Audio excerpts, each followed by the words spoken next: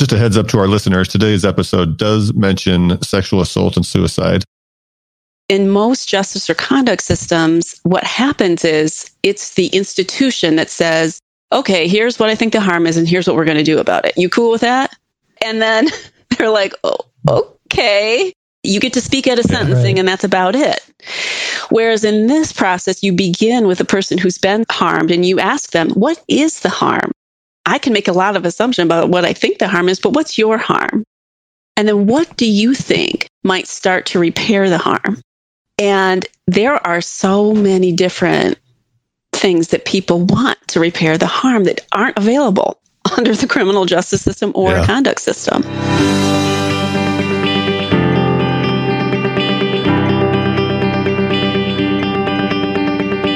Welcome to Keep Going, a podcast from Mazuma that shares motivational stories from small business owners. I'm Greg. And I'm Ben. And we're your hosts for this episode.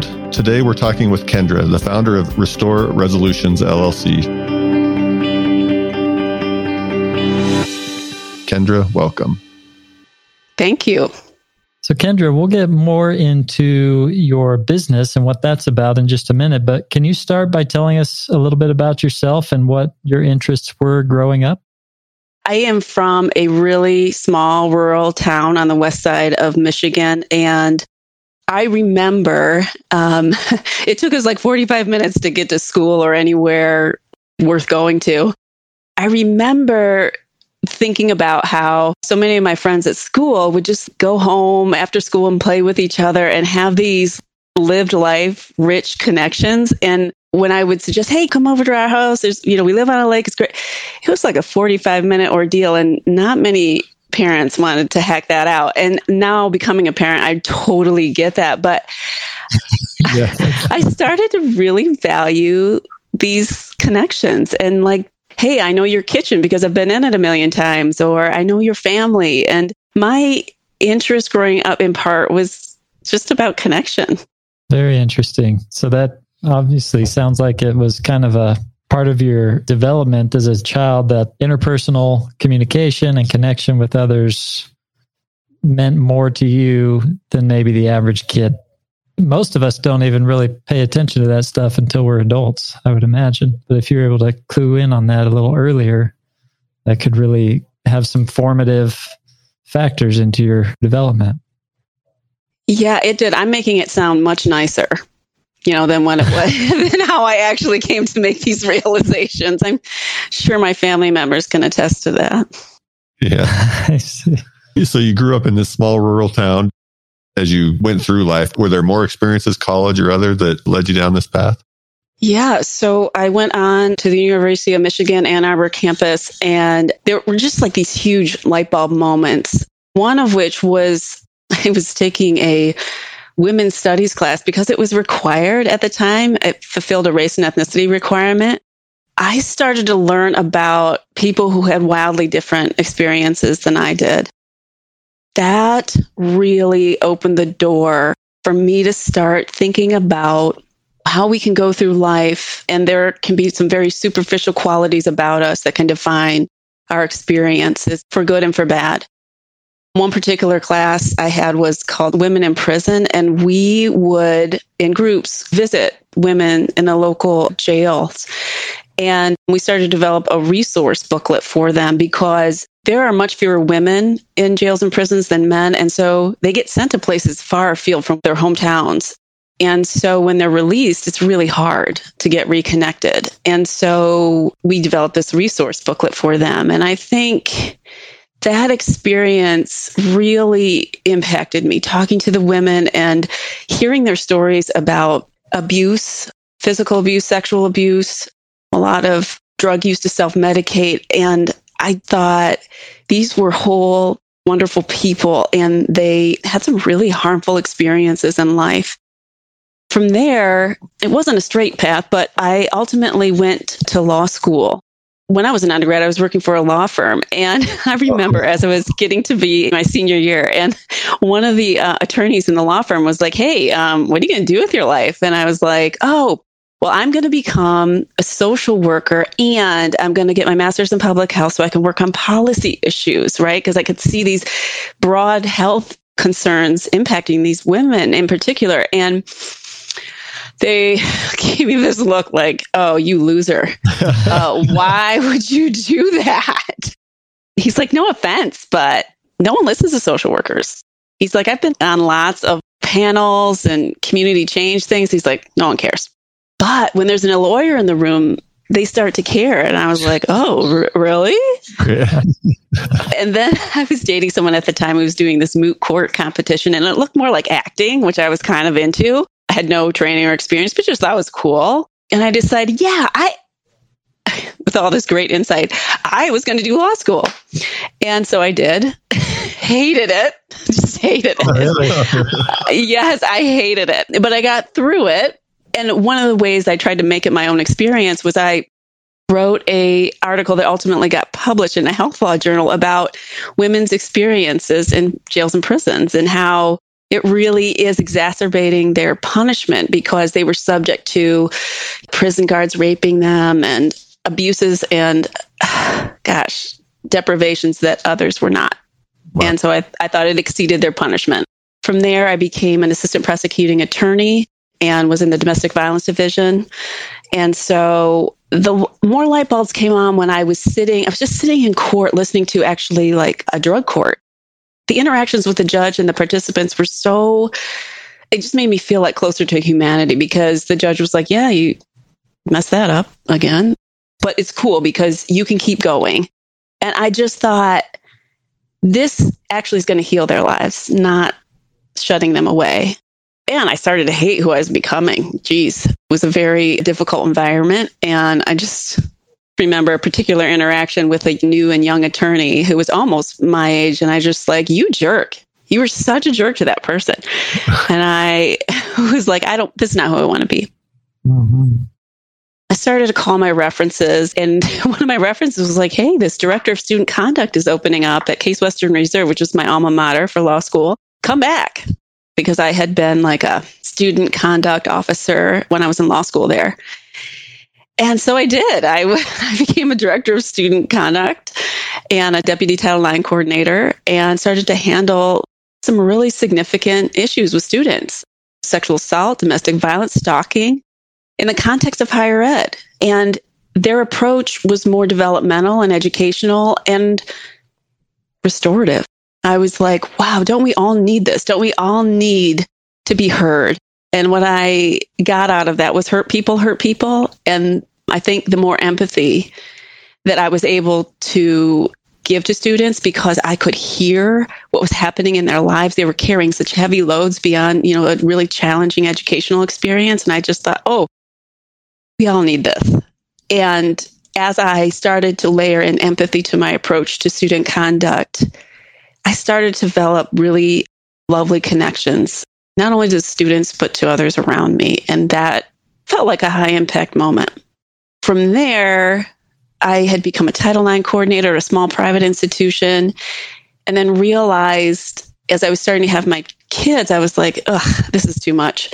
It's just a lot of emotional energy in coordinating so much. And so I transitioned back to becoming an investigator, a Title IX investigator at the University of Michigan, again, my alma mater, and got to see the inner workings of a big public institution. And it's there that I met Karen Williamson and Carrie Landrum, who have been doing this restorative justice work for many years now. And they both kind of took me under their wing. They introduced me to this formal practice and approach to misconduct and conflict, which in essence is a philosophy that is kind of power with versus power over somebody when you think about meeting someone where they are when they've caused harm.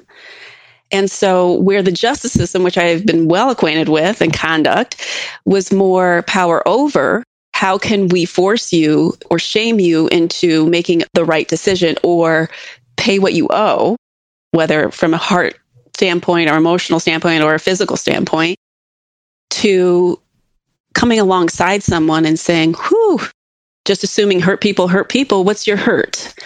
And how can we get to the root of that, whether it's, an acute one-time hurt or whether it's a cumulative systemic hurt? And are you willing to see the connection between your hurt and how you may have harmed someone else? And what supports can we bring to these folks to move beyond that?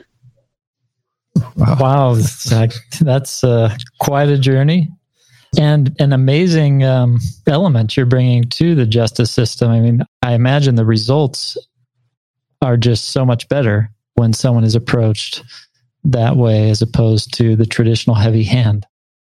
It's dramatic. It really is. And it's interesting. Here in Washtenaw County, where I live, there's a prosecutor who has started restorative justice practices in the criminal justice system. And I think it's having a dramatic impact, not only for the people who have caused harm, but for the people who have received the harm. Because in most justice or conduct systems, what happens is it's the institution that says, okay, here's what I think the harm is, and here's what we're going to do about it. You cool with that? And then they're like, oh, okay. You get to speak at a sentencing, and that's about it. Whereas in this process, you begin with a person who's been harmed, and you ask them, what is the harm? I can make a lot of assumptions about what I think the harm is, but what's your harm? And then what do you think might start to repair the harm? And there are so many different things that people want to repair the harm that aren't available under the criminal justice system or conduct system. And a lot of times people want to know why. Why did this person harm me? Like, why me? And so you get to have those conversations in safe and brave spaces, but that is often what they need. And they want a connection to the person. Weirdly, sometimes. I mean, right? You wouldn't think they would, but they do. They want to know why. Wow. That's incredible. So you call this restorative justice? Yes. It's kind of an established practice. A lot of different organizations are utilizing it, and the University of Michigan is utilizing it in an adaptable resolution program that they have for students. And now they're beginning one with staff and faculty. I see. So is it something that's spreading across the country, or how much is this being adopted in higher education and government justice systems? Well, I'm really new, but what I have learned from my mentors, both Karin and Carrie, is that they are seeing it spread in higher education like wildfire, but it really started with some indigenous tribes, and that the community is responsible for the people within it, both when they choose to live outside the values of the community and when they are harmed. And so it really started there and then moved to the criminal justice system first. Interestingly, there were some early adopters there, and then really was adapted for higher ed.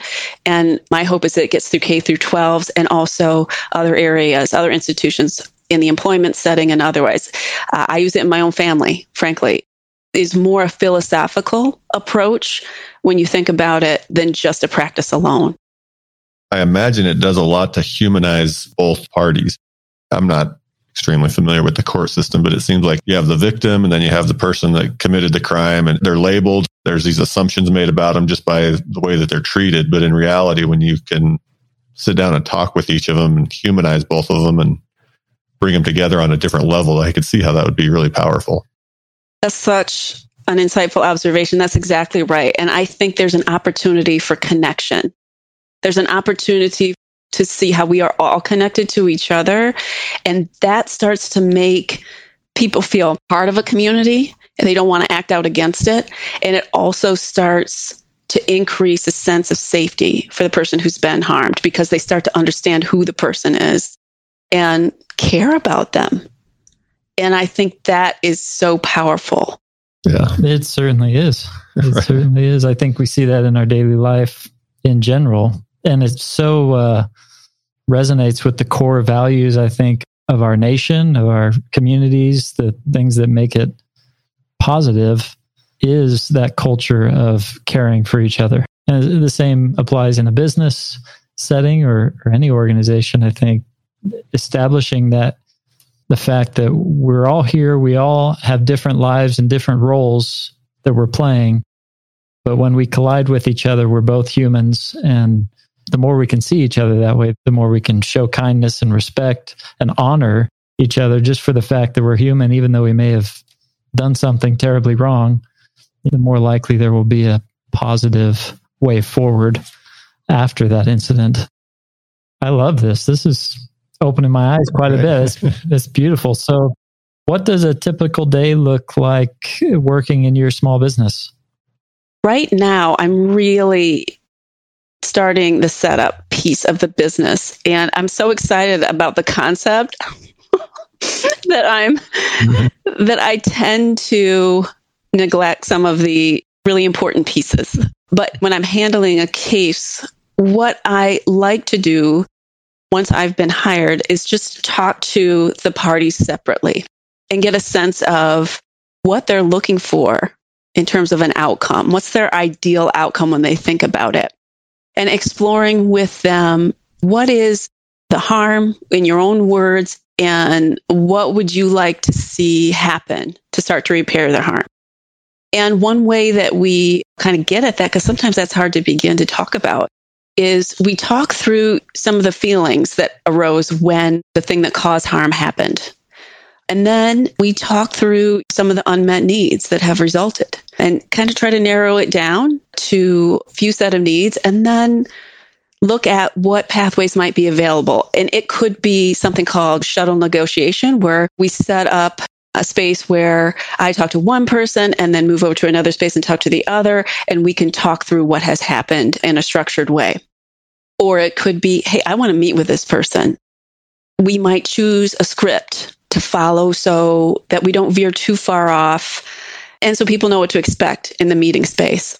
Or it could be a restorative circle, especially if there's a community that might have been impacted, where we bring everyone together in one space and everyone gets an opportunity to speak from beginning to end. Those are just a few examples. And then turning to the person who may have caused harm and say, first of all, from your perspective, what are some important things you'd like known? And then secondly, what do you think the harm has been? And do you think you have an obligation to repair the harm? And if I have the impression, especially because I'm working with situations like intimate partner violence, stalking, and sexual violence, if I have the impression they are not ready, then we don't move forward. It's either a hard stop, or it's I think there's something here, but there's something in your way of processing this. Let's get at that first. They may need to hear empathy around a prior hurt or the current one. And what that looks like is something similar. Like, hey, what were some of the feelings that came up for you, either when this thing happened or this thing over here happened that's influencing some of your decisions? And what do you think some of your unmet needs are? And what I find remarkable is that there are usually similar needs between the parties. That's always kind of blowing me away. So you're like a lawyer therapist. What I call myself is a recovering attorney who is becoming more and more human every day. I was actually going to ask you about that. You've gone through so many changes, attorney, Title IX, all this kind of stuff. And then to the latest one, to becoming a small business owner. How have those changes, and primarily the change to go to a business owner, how has that impacted your life? It's interesting. My friend and colleague Karin had asked me to write a piece about kind of that transition. And I was really struggling with it, like hand on head. And my 9-year-old daughter came up to me. She's like, Mom, what are you doing? I'm like, I really don't know, to be honest with you. I told her, I'm like, here's my project. And she said, well, you seem so much happier. And this is my words now, but that's what she was trying to say to me, is that, like, look, you're doing the thing that you were kind of gifted to do. And my own inner journey of kind of getting vulnerable to all the things that have scared me, made me feel ridiculous and not worthy, and confronting them and giving those empathy and having a richer relationship with myself has led to this understanding that taking hold of the things, our own inner wisdom, opens the door on so much more. And it's scary. It's terrifying, to be honest with you. And at the same time, doing the work through kind of a compliance lens, which is what I had been doing, led me to feel like it was a transaction and not a connection. And it made me feel really dead inside, to be honest. And so while it's scary and terrifying, it feels like I get to be more and more present in my life. And not only to myself, but to others around me. That's what was necessary for me, not only to take the leap, but also to do the work. Because I think you have to be able to hold space, emotional space, for someone else, and not be tending to your own challenges when you're really listening to them well. And so that has been really rewarding in that regard. And my relationships have added new depth. And I get to be present to my own life in this process of watching other people become present to their own. That's honestly where the name came from. It's a process of restoration. It's not a process of, I'm changing everything about myself. It's actually a process of embracing all of who you already are. It's restoring. You pointed out kind of a secret truth that if we all knew, we'd all be better off. But in order for you to walk in there and help people the way that you're doing, you don't have to be all perfectly put together and have your life all perfectly lined out and perfectly restored and whole. You can be someone who's working on that and still show up for somebody else in a way that allows them to make progress on that process. And I think that says a lot about us as humans. We don't have to be perfect to help somebody else move forward. That's an amazing truth to me, that we each have so much to offer, even though we're struggling with our own life. The most beautiful businesses that we interact with and interview owners of, it seems to be, are the ones who, it's almost like they found what they were born to do. That there was this thing inside of them, this universe inside of them, that just the stars aligned and they found this passion and realized this aligns with me. Being able to provide this service in the community aligns with just who I am. And being able to, monetize that, not to become some billionaire, but just to provide for yourself and allow yourself to fulfill that mission in your community. There's just so much beauty around that, I think. And that seems like what you've found here. Absolutely. And I think another thing that happens in these conversations is that as people start to unearth who they are, right? Not who someone told them to be, not what is expected of them in their various roles, but who they really are.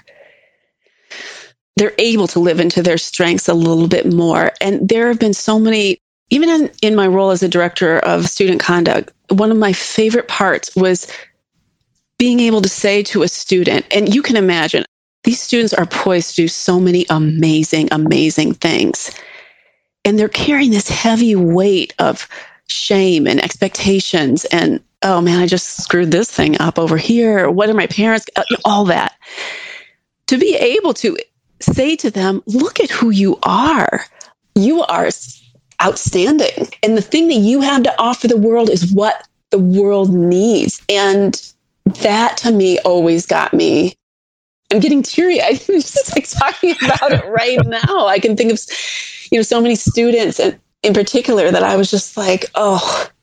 And, I have had some really hard conversations with students. Two stand out. They both were on the phone about to kill themselves. And the words that came to me were, you matter. Not only do you matter, but you matter to me as someone in your community. And you have so many things to do.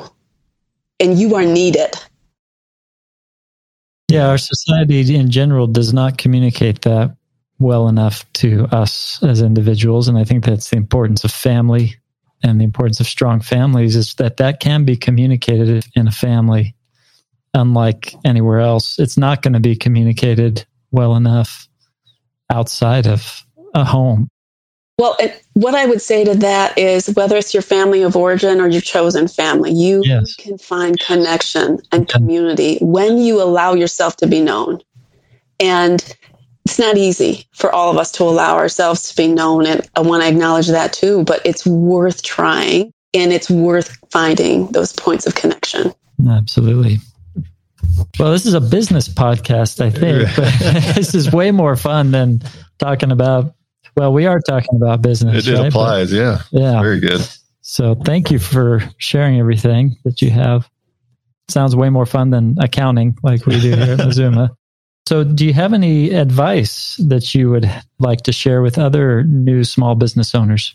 I think the thing that has been most rewarding to me is to get vulnerable, to allow your whole self to show up, and to see what happens when you follow these kind of small sparks of joy. I really do believe they take you to unexpected places. And I think it's in those small, weird moments where you're like, I really want to do this weird thing over here. I'm going to do that. Like, I really want to take an improv class, or I really want to try law school. Try it. Because I think it'll surprise you. And I think no matter what the outcome is, you're going to learn a lot more about yourself or someone else. And you don't know what could happen. I think that's what I'm learning. Yeah, I guess you don't have to look at the subject matter and say, I'm never going to use this math in my life, but you're going to learn something about yourself in the process, right? That you are going to take with you no matter what the subject matter is.